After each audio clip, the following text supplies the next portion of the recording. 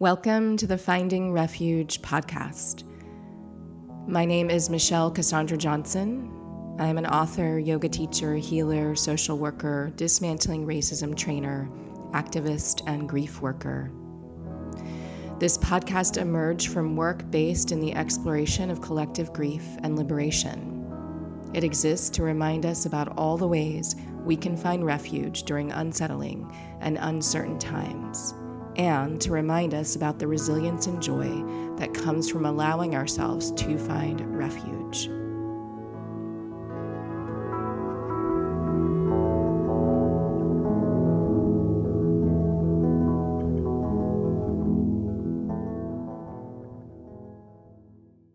Hello, friends. I hope you enjoyed the first episode of Season 2 with Onika Mays, and today's interview is with Shannon Algeo.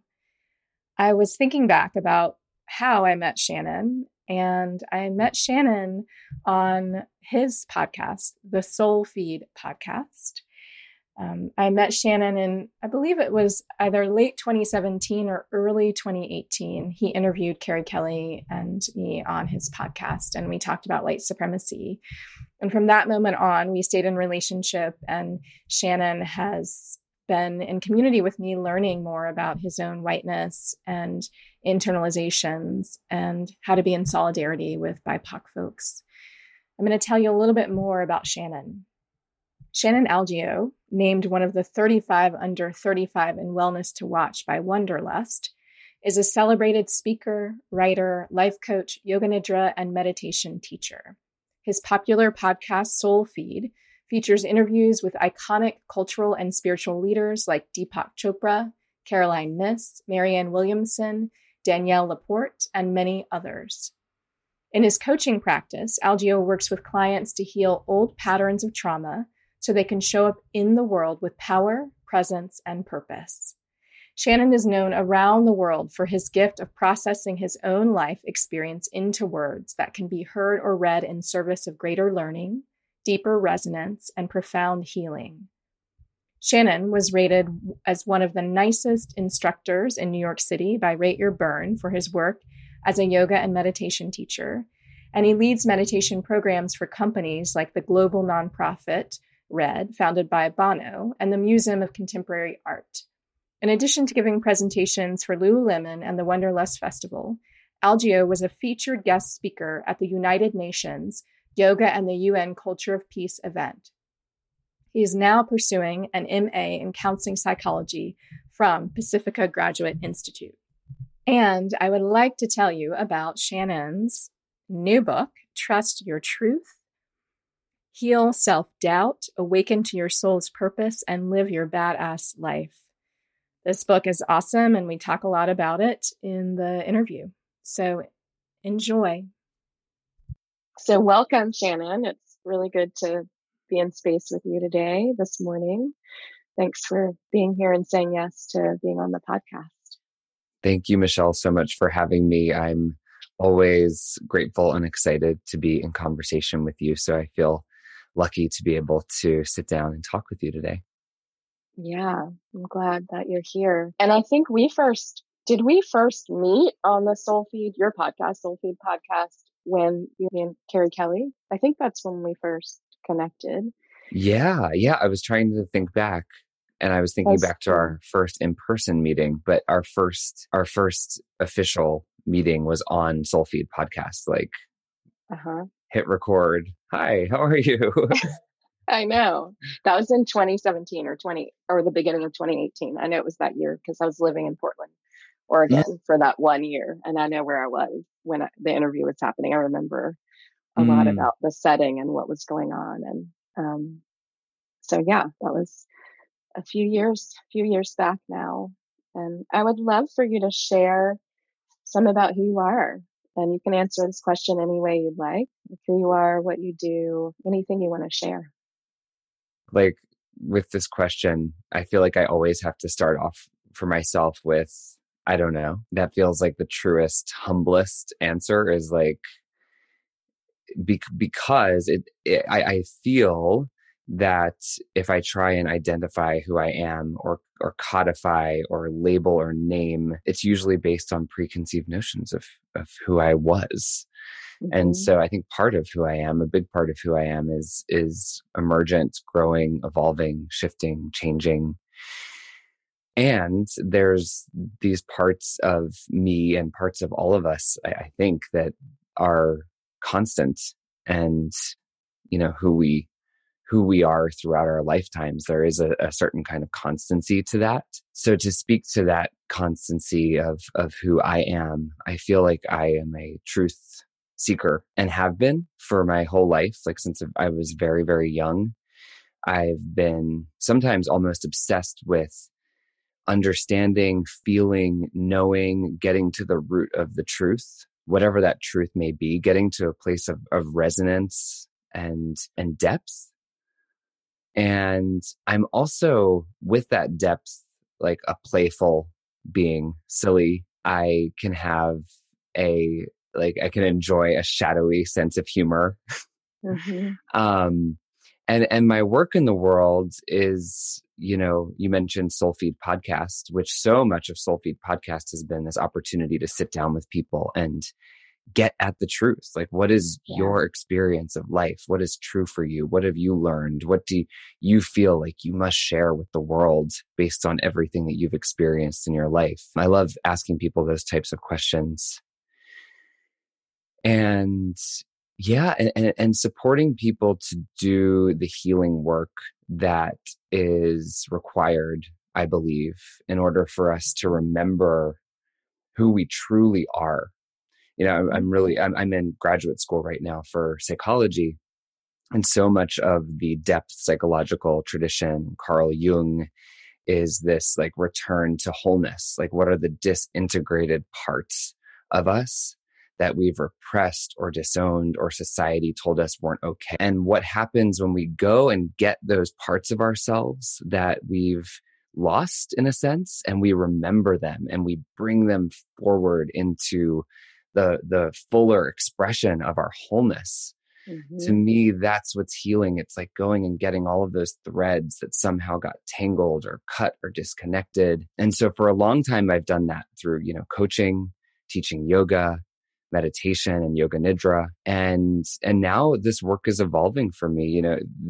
My book, Trust Your Truth, was this culmination of so much that I had learned and so many experiences that I had had and lessons that I had been taught. And I do feel that writing the book sort of gave me this permission to let go and move forward in my growth, which is now this path to becoming a psychotherapist. So that's a little bit about who I am, kind of just like sprinkling things here and there. And that's some of me.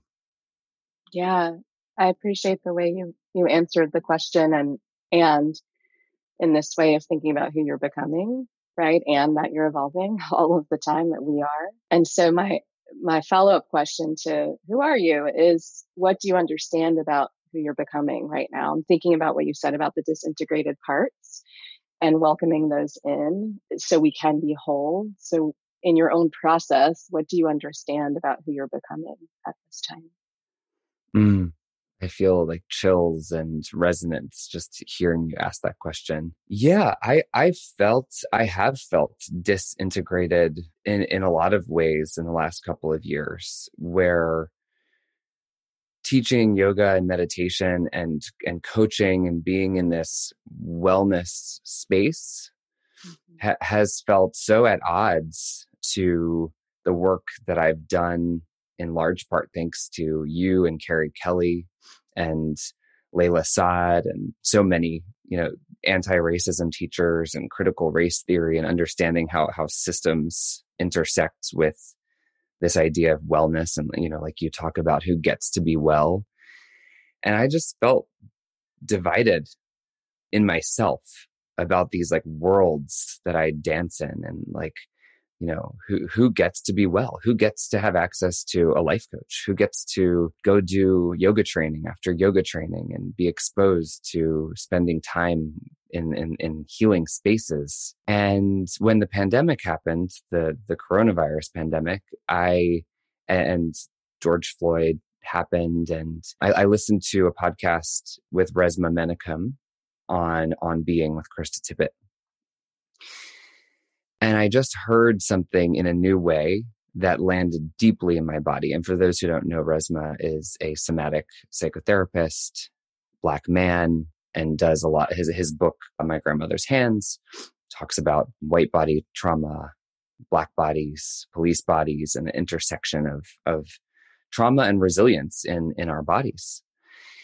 And I heard a call, a very specific call to white people in that interview that he made that just landed for me in a new way. And it was, this is what he said, we need white people, and I'm paraphrasing, we need white people to create culture around anti-racism, to create their own culture of being anti-racist. There's plenty of white culture that's racist.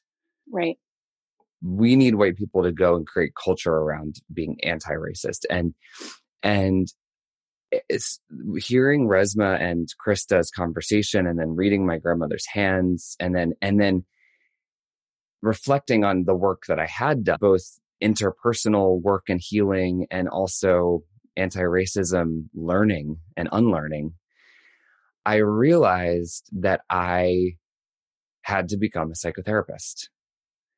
That actually part of my activism is being in space where people can look at themselves, because this is the aha moment that I had, is that if white bodies are ignoring their own trauma and their own disintegrated selves, then how can they look at a Black body and say, I have compassion for what you have been through and what your ancestors have been through?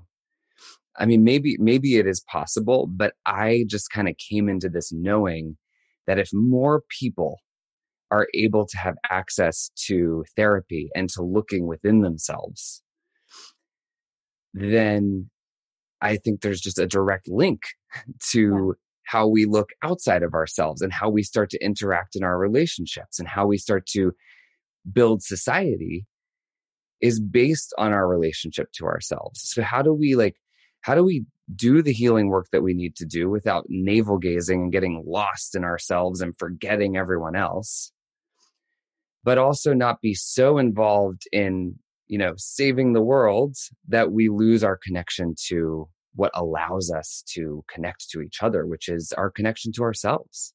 Mm-hmm. So this is where I'm at in terms of why I chose to apply to go to graduate school, is there was an integration that I felt after exploring what I heard in that conversation and the work that I've done, that it became very clear to me that there is activism in the psychotherapeutic space, and that these worlds have to happen together, and that my work, like Shannon's work, is to be in that room with people. Mm-hmm. Mm-hmm. Yeah. I love that, the way you're talking about activism in the psychotherapy or therapeutic space. I'm sure know I was a clinical social worker for a long time, and remember meeting with white clients, BIPOC clients, and everything being racialized. And at the time, trying to navigate with white folks, how do I talk about this and still hold the therapeutic space, given that we're having a really racialized experience right now? And then with BIPOC folks, always connecting them with affinity groups and reminding them this is not a system you created, but it had become internalized. So people really felt like, this is me, something's wrong with me, and responding to that self-doubt and self-hate. So it's interesting the way you're talking about, in some ways, who we are towards ourselves and interpersonally, and then how that connects with how we show up in the outer world, and what your work is, and defining that, and where you want to be as far as working with folks and what you want to call them into, but in a therapeutic way, like in a way that is truly about wholeness. So I love the way you talk about it. Yeah. Thank you for lifting that up too. And I think my conviction around the connection between, like, I almost don't even like to call it self-healing, Mm-hmm. because when you go in and you heal something, you're not just healing. In my experience, when I've done healing work, especially around my dad's side of the family and Irish Catholic coping mechanisms like Mm-hmm. alcoholism and aggression, repressed anger, martyrdom, impacts of sort of Christian Mm-hmm. narratives on someone's psyche being Mm-hmm. small, small, small, small, small. I've felt connected to my dad and my late grandfather, who died when I was 3 years old, in ways that deeper ways that I never felt so deeply connected to my grandfather. And it's been directly connected to the healing that I've had the courage and readiness to go and do within myself. So this idea of self-healing, I have felt in my body that it ripples back into the Mm-hmm. history of the ancestors, has the potential to unhook our ancestors from the traumas that they endured. Mm-hmm. Because it's like our living bodies, we are the continuation Right. of millions of years of evolution. Like Mm-hmm. this, we are the surviving ones. We hold the trauma and we hold the resilience in our bodies. And I like the line that history and destiny meet Yeah. in our bodies in this moment of now. Mm-hmm. And so we have Mm-hmm. such power when we remember who we are, and then realize that who we're being in our bodies has the potential to inspire and encourage others to relate to themselves in new, deeper, and more healing ways. And that is how we show up at the grocery store. That is how Mm-hmm. we show up at the red light. That is how we show up when we want to lift the middle finger or spit out some, harsh or harmful remark. Mm-hmm. We have a little dog that Jasper just joined entered us. the He room did. He for was, those he was who like, can't. oh, wait, let me see what they're talking about. He's like, well, this sounds interesting. I know. He totally came in like that. Yeah. Yeah. What you're naming, I mean, all of this is related to trust your truth. I have so many questions based on what we've just talked about. And one question I have is about energy. And this is in the introduction of the book, your story of the glass shattering. And you write about energy and that it can neither be created or destroyed. It can only be transferred. And what you just named about history and destiny in the body and how we show up really is making me think about this part of the book and energy. And so I'm curious to know more about the way you're engaging your energy or transferring your energy now, like in the, to use your words, right? That it can only be transferred. How is it being transferred or transforming for you at this time? Mm. Oh wow, I love that question. Yeah. So that's the law of thermodynamics, I believe. Maybe. I don't know why I'm shaking my head like I know. I don't know. You're like, uh-huh, I uh-huh. was like, yeah, sure, that sounds good. I don't know. It's one of the laws. I think it might be the seventh law of thermodynamics. So it's like a scientific law that energy can neither be created nor destroyed. It can only be transferred. So that's Mm-hmm. really interesting to think about, like, what parts of us do we want to destroy and do away with, and knowing that that's not possible. Like Yeah. we must transfer energy and realize that it can only be transferred. And so for me, yeah, I think that growth and evolution and change within myself is so scary, because it means letting go of things that maybe I've identified with in my past that no longer are meant to be kept at the forefront of my life. So, like, Mm-hmm. for example, as I prepare to become a psychotherapist, I'm not working with many coaching clients right now. As I really devote energy to school, and I realize that, like, my perfectionist self who wants to do all the reading and get an A on all the papers and 4.0 and just like nail it, be what society taught me to be, win, get the grade, do the performance. I realized when my book came out 2 months ago that I'm capable of getting the grade, writing the paper, executing the rubric perfectly, impressing my professors. But that is not directly correlated to me receiving the education that I want to receive. That A that I can get on a paper does not necessarily mean that I am basking in the depth and richness of the education and letting it seep into my psyche and my bones. And so now where I'm at is like, okay, what energetically and literally, what structures in my life do I have to let recede into the history of Shannon when I was 28 and 32 and, these past things that I'm clinging to?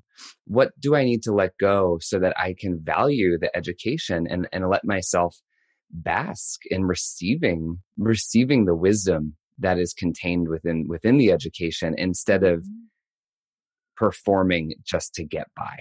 Right. And so I'm moving into a place of pausing my podcast, and I'm lucky, and we're lucky because I get to have one more conversation, not one more conversation with you, but I get to have another conversation with you on the podcast before that. And so it's for me, it's just feeling into what does it mean to let myself be new? What does it mean to let older parts of myself that my persona and my ego identified with and let those go so that I can devote the energy to become who and what I am becoming and be of service in a way. And I think this is really important. And a lot of this is, Tracy Stanley, who's been on Finding Refuge and is a mutual friend and colleague of ours. My Yoga Nidra studies with her have majorly influenced my understanding of, in my 20s, I just overworked, and it was all about achieving and producing and almost proving to myself that I could do it. And now I just see when there's too much on my plate and my eye is twitching and my body feels tense, I'm like, this is not good. And this is not healthy. And this isn't going to allow me to facilitate the type of connection and listening and energetic space that I want to with others. And I just deserve to not be in a chronic state of tension as I move through school. And so this is looking at society and understanding that if I default to how society wants me to be, then I'm going to be a ball of tension that is energetically going to lash out eventually when my resentment boils over because I'm not taking care of myself. And that's where I'll cause harm to myself or others. So energetically, I'm just kind of like exploring, what do I need to be in a state of, not that I always have to be in a state of peace or always be in a state of harmony, but I do need to know how to return to that and return to feeling whole. And I talk about this in the introduction of the book, the question, what can I do right now that would make me proud of myself? And as scary as pausing the podcast was for me, because I've been doing it for 6 years. Yeah. I feel really proud that I'm letting myself do that because it symbolizes how much I want to take my education seriously. Yeah, and it's such a good modeling around this practice of creating space, right? Or allowing space to be there. It's, as an act of care towards yourself and then ultimately others, because you spoke about how if you're not cared for, taking care of yourself, resentment will build, and that is when you'll cause harm. So I can imagine it was a challenging process to come to the point of maybe of deciding to pause. I would imagine so, and glad to hear you're allowing that space to be there. And you said pause, so maybe you'll return to it, maybe not. Like speaking about, becoming someone new, right? All of the time. yeah, it means letting something go and not having, for me, not having a definitive, like, well, you'll come back to it on this date. And because that's not really letting it go. So it's like, what is it to be in the exploration of allowing space and then letting inspiration, letting source, letting divine energy, letting the universe, you know, if that space is meant to be filled again, or that space is meant to be interacted with in a new way, then I'll know that and I'll feel that and I'll act according to that Mm-hmm. pull instead of the shoulds. Well, Right. you should do it. Why wouldn't you do it? There's this many listeners, or or you can talk to this all the shoulds. Mm-hmm. It's like, okay, well, that's not really inspiring. Yeah. Yeah. What we're talking about is making me think about buying a one-way ticket somewhere. Like, I have Mhm. a friend who is in Puerto Rico, and she is Puerto Rican, but she lived in Florida and lived in North Carolina for a while, and she bought a one-way ticket recently and is there and has no idea when she'll come back or if she'll come back. It's like the way we're talking about this and the way you talk about it made me think of her. Like, it's like buying a one-way ticket somewhere and being on the adventure. And I mean, done intentionally, right? There was preparation that went into this, preparation into like, I'm going to pause this podcast, but like allowing it to take you where the space to take you wherever you might need to go or want to go next. So I love it. I love that. Thank you for sharing that, because I love that image and that very practical, Yeah. journey and destination. And it's funny that you bring that up, because during the last year in 2020, I got to go, or I made the decision to go home to Maryland to Mm-hmm. be with my family, and did it safely and quarantined, got tested and made sure my parents were safe. And, it was a whole ordeal that usually took about 7 days just to arrive and quarantine. And so I didn't book a return ticket, because I was like, we're in the midst of a global pandemic. I'm not, like, I don't know. I don't know when I'm meant to come back, but I'll come back to LA when it's time. So I did that twice.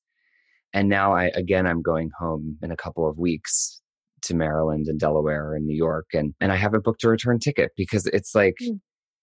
and so yeah, there's some symbolism in that, in like, not always having the Yeah. rigidity of knowing exactly how everything is going to go, and like, actually, Right. like, life is going to happen, and maybe I want a couple more days with my parents, and for me, I feel a lot of freedom in my body in letting myself feel into, when am I meant to go back to LA, Mm-hmm. instead of predetermining that and sticking to this kind of rigid decision. Mm-hmm. Mm-hmm. Yeah, I love this, like the theme of what we're talking about, the allowing. I mean, that's really what we're talking about, allowing. And I want to talk some more about trust your truth and your process of writing and how it came to be. And I'd love for you to share some about the book with folks who are listening to this. So tell us some about trust your truth. Yeah. Oh my goodness. This book was 3 years of writing, and 34 years of preparing, Yeah. which is my lifetime as of the recording of this podcast. And I mean, I've always loved to write, like that, like language arts and English classes, like those were my jam in middle school and high school. Math, not so much. Like, but I loved like creative writing and reading, and writing has pretty much always been a creative medium for me. Like, I feel like I can get into flow, like the faucet can turn Mm-hmm. on when I write. So I always knew I would write a book. I wasn't like, I really want to write a book. I was like, I have to write a book. It's just, it needs to be written. And so, yeah, so trust your truth. The pinnacle, the essence of trust your truth really came from a 3-year relationship that I was in that started in New York and spanned the whole country as we moved to LA together. And I didn't trust my truth in that relationship. In fact, quite the opposite. I betrayed, and a more compassionate way to put it would be, I didn't know how to listen to the very real and alive felt sense of truth that was in my body in that relationship. Mm-hmm. And that felt sense of truth told me very specifically that something is off in this relationship. You can't trust this person who you're in relationship with. This person is cheating on you. Mm-hmm. You know, these are many different instances over different months where my body just knew. Yeah. Mm-hmm. But similar to what we were talking about with letting things go, my ego, my persona, there was a part of me that didn't want to acknowledge that truth, to feel it, to see it, and then to take the actions that I would need to take to reorganize my life around that truth. Mm-hmm. And so I internalized all of the problems of the relationship, meaning when I would go to my partner and say, hey, I don't know why, but I feel like you have interest in other guys or that you're cheating on me, he would often deflect, and it would always become about, you know, my trust issues, what's wrong with me. And so I was doing all this work on quote unquote me, but really I was taking on a lie. Mm-hmm. I was taking on someone's inability to be real in the relationship. And in doing that, I was losing my connection to reality. And when I say reality, I mean truth, my truth, yeah. The truth, whatever you want to call truth. And so that went on for a very long time. And I felt my body losing energy. I was lost because I turned away from my compass of true north.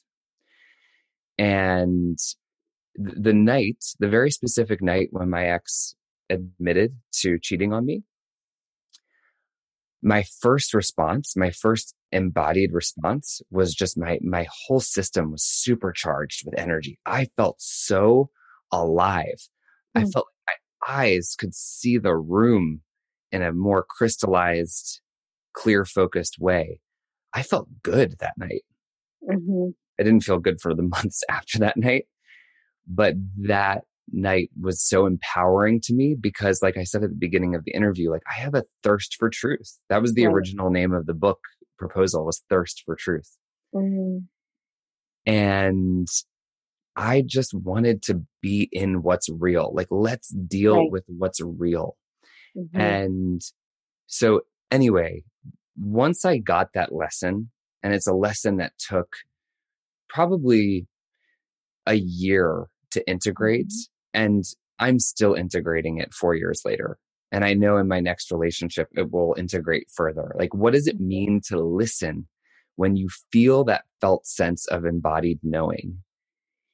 What does it mean to lean into listening, even when you might be being gaslit by someone else or denied or shamed? And so for me, the lesson that I got in that was, Shannon, you must listen to that truth within yourself. And if you don't, there is going to be a huge cost. And that price, I paid it. I felt that price. And so I don't like to say never again, because I can say never again like that. Right. Never again like that. You know, sometimes we need to learn repeated lessons in different ways. But for me, that was trust your truth.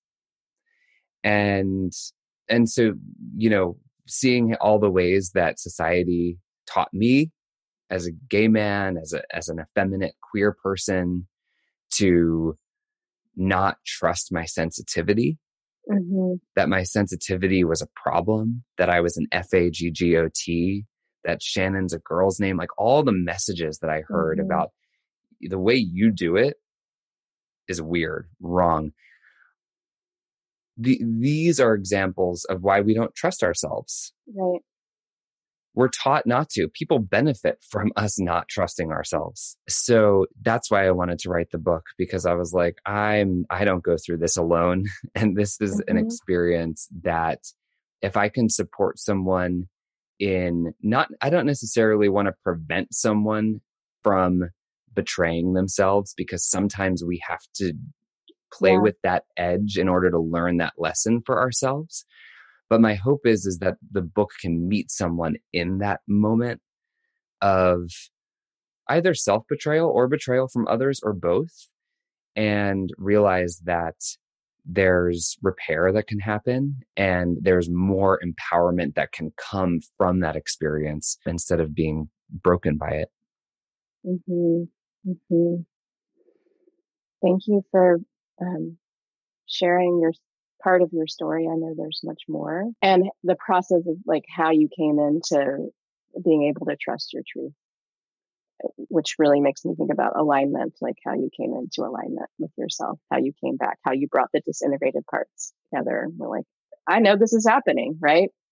Which is probably why you felt the energy the night that the truth that you understood was affirmed, like you knew these things were happening. It wasn't something that you made up. And I'm really grateful this manifested in a book, which is really, it feels like such a resource, the way it's structured, the questions in it, the activities in it. Like, thank you for creating it. I feel like it will be really useful for many people. And it's the kind of book, in my experience, that one can go back to again and again. Like it's not a workbook, but it feels like it does work you. Like that's how I feel about Trust Your Truth, which I'm really, really grateful for.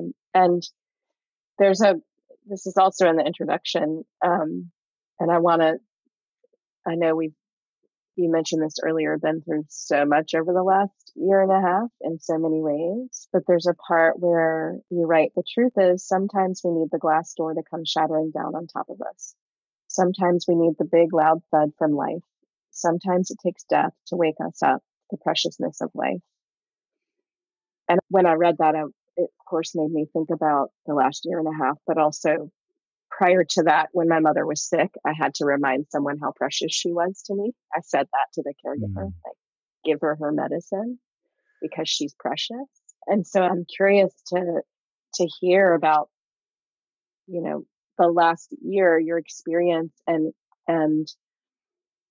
I mean, with the many pandemics, but it could be specific to COVID or something else that is coming through. But what do you understand about what we've just been through, the death, like so much shedding and death, and the opportunity that has been provided for us to wake up to the preciousness of life? I know that's kind of that could have been like the whole podcast.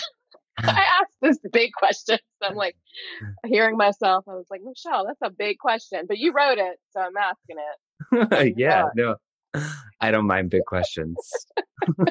I'm asking big questions with you. Yeah, I mean, death is a doorway. It's, we come into this world and we leave it. And that experience is unique for everyone, and yet it's universal. And,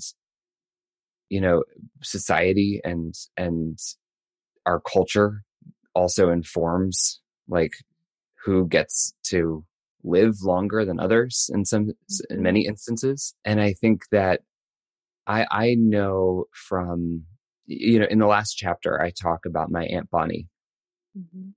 And this was another moment of truth. I was in my 20s in New York, and I had a day off, and I was in my 5th floor walk up, like, late 1800s building where the staircase is like curving down and inward in the middle of the building. Old, beautiful building. And I'm getting ready to take a bath on my day off, and I take a hit of a joint because I'm like, I'm going to relax and take a lush bubble bath. And I sink into the bathtub, and I'm listening to Fields of Gold by the cover by Eva Cassidy. And I just start weeping in the bathtub. It was like the THC and the hot water and the bubbles and the day off allowed me to exhale and allowed me to feel something that I wasn't feeling in my busy New York life. And underneath the grief that I felt and the tears was very clear message. And it said to me, go see your Aunt Bonnie as soon as possible. My Aunt Bonnie had ovarian cancer. And I wasn't really clear on how close she was to the end. Like consciously, I wasn't aware of quite where she was at, but I knew, I felt it.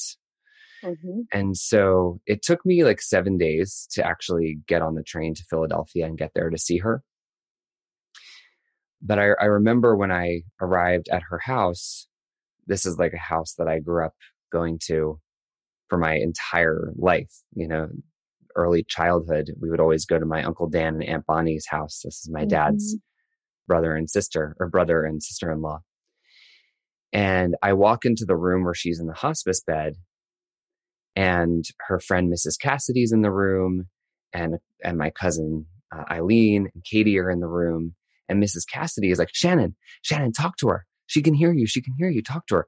And my aunt looked so frail. I had never seen her this small, and she's, you know, laying down, and I'm like processing like, oh my gosh, this is the 11th hour of her life. Yeah. This is it. And then Mrs. Cassidy's like, talk to her. I have like my Wawa coffee, the coffee's hitting. I'm like overwhelmed, but I just start spewing out memories that we shared. And this, my Aunt Bonnie, she was a light, like a beaming.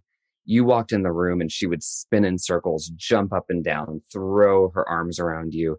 When you were in the room, you knew how much you meant to her. It was just percolating in her enthusiasm. And so I'm going through all these memories, and she shoots up out of the bed and says, Shannon. And she grabs my hand. She immediately falls back into the bed. My cousins had told me she hadn't spoken to anyone since the night before. She had said goodbyes multiple times to everyone. So she's holding my hand tightly. I'm holding her hand. She's, you know, instantly back asleep, essentially. And I just keep going through memories and just pouring my love and gratitude into her, and just sharing this special moment where I can feel the grip of her hand in mine. And slowly over the course of the next 15, 20 minutes, the hand, just one, you know, little pulse at a time, just starts to loosen. And I knew that I had made it just in time to have that final embodied connection with her. And that night she passed. That night. And my name, Shannon, that's how I say my name Shannon, but my Philadelphia family calls me Shannon. My name was the last word that she spoke. And that just meant a lot to me, because it felt like this transfer of energy. It felt like a remembrance that her energy, even though it has left her body, her energy is now everywhere, and it's transferred into the people that she loved and the room around her, and all of the people that she impacted. And so, you know, talking about the preciousness of life, I'm so grateful for that experience, because as we prayed later that night, my aunt was Catholic, and she loved this very specific rosary prayer. And it was one that I had never said before, but she loved it. It meant a lot to her.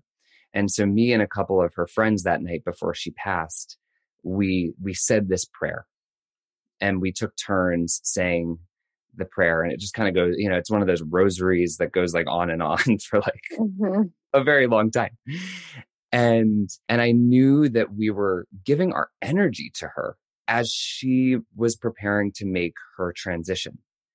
And we were all sending her energy. And the pulsation in the room of the 11th hour of her life felt like so precious. It felt like this gateway into another realm, this very urgent and important moment. And so this is how precious our lives are. You're talking about like, this is my mother. Like, she's precious to me.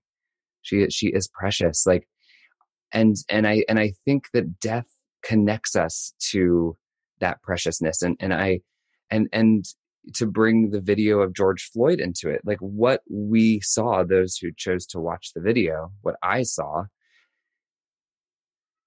and the length at which that video was,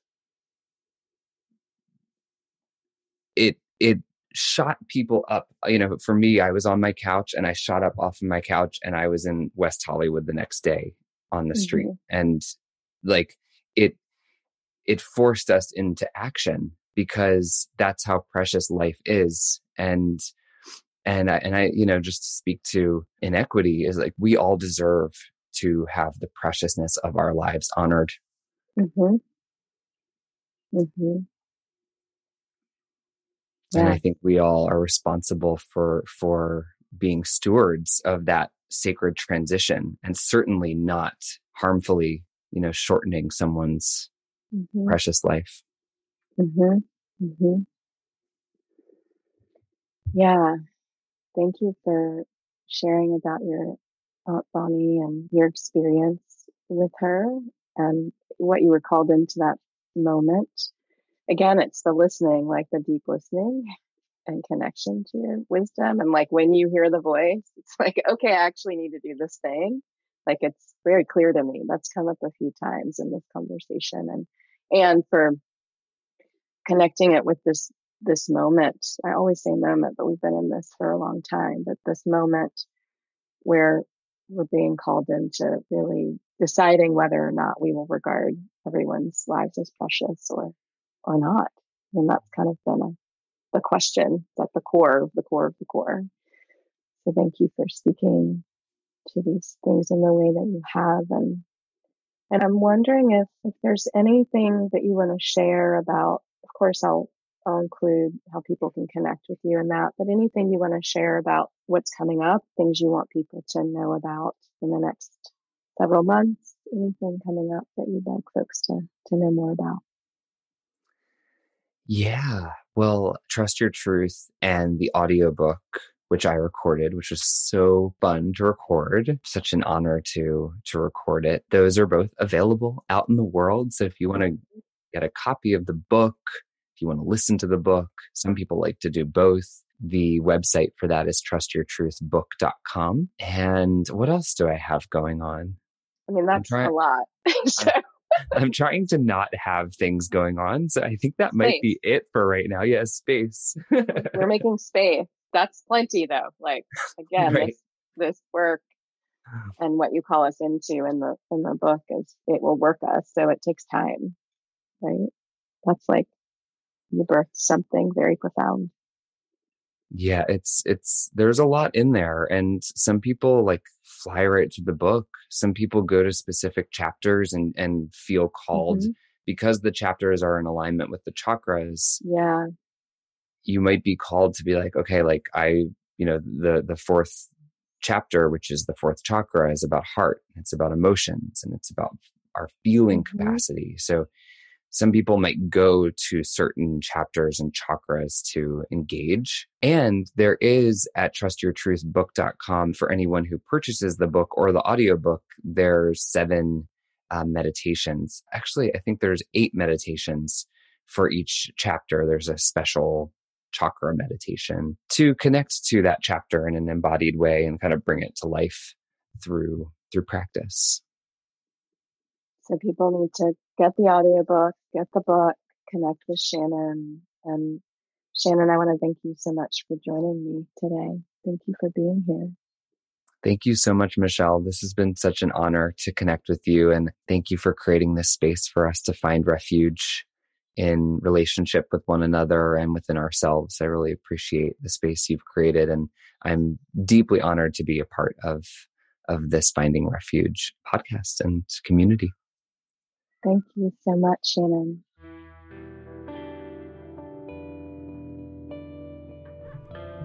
I hope you enjoyed the episode. So, as you all may know, I have a new book out, Finding Refuge, Heart Work for Healing Collective Grief, published by Shambhala Publications. It was published on July 13th, 2021, and can be found anywhere where books are sold. Along with the book, you can join me for some offerings focused on finding refuge and focused on collective grief, ritual, and processing trauma, allowing it to move through so that we can get free. We'll explore the connection between grief and liberation. You can support the podcast Finding Refuge by telling your friends about it and rating it on iTunes. You can support my work in the world by becoming a patron on Patreon. You can find me there as Michelle C. Johnson, Skill in Action. I offer monthly Dharma talks, rituals, meditations, or movement practices. I hope you join me there. Take care. Be well, friends.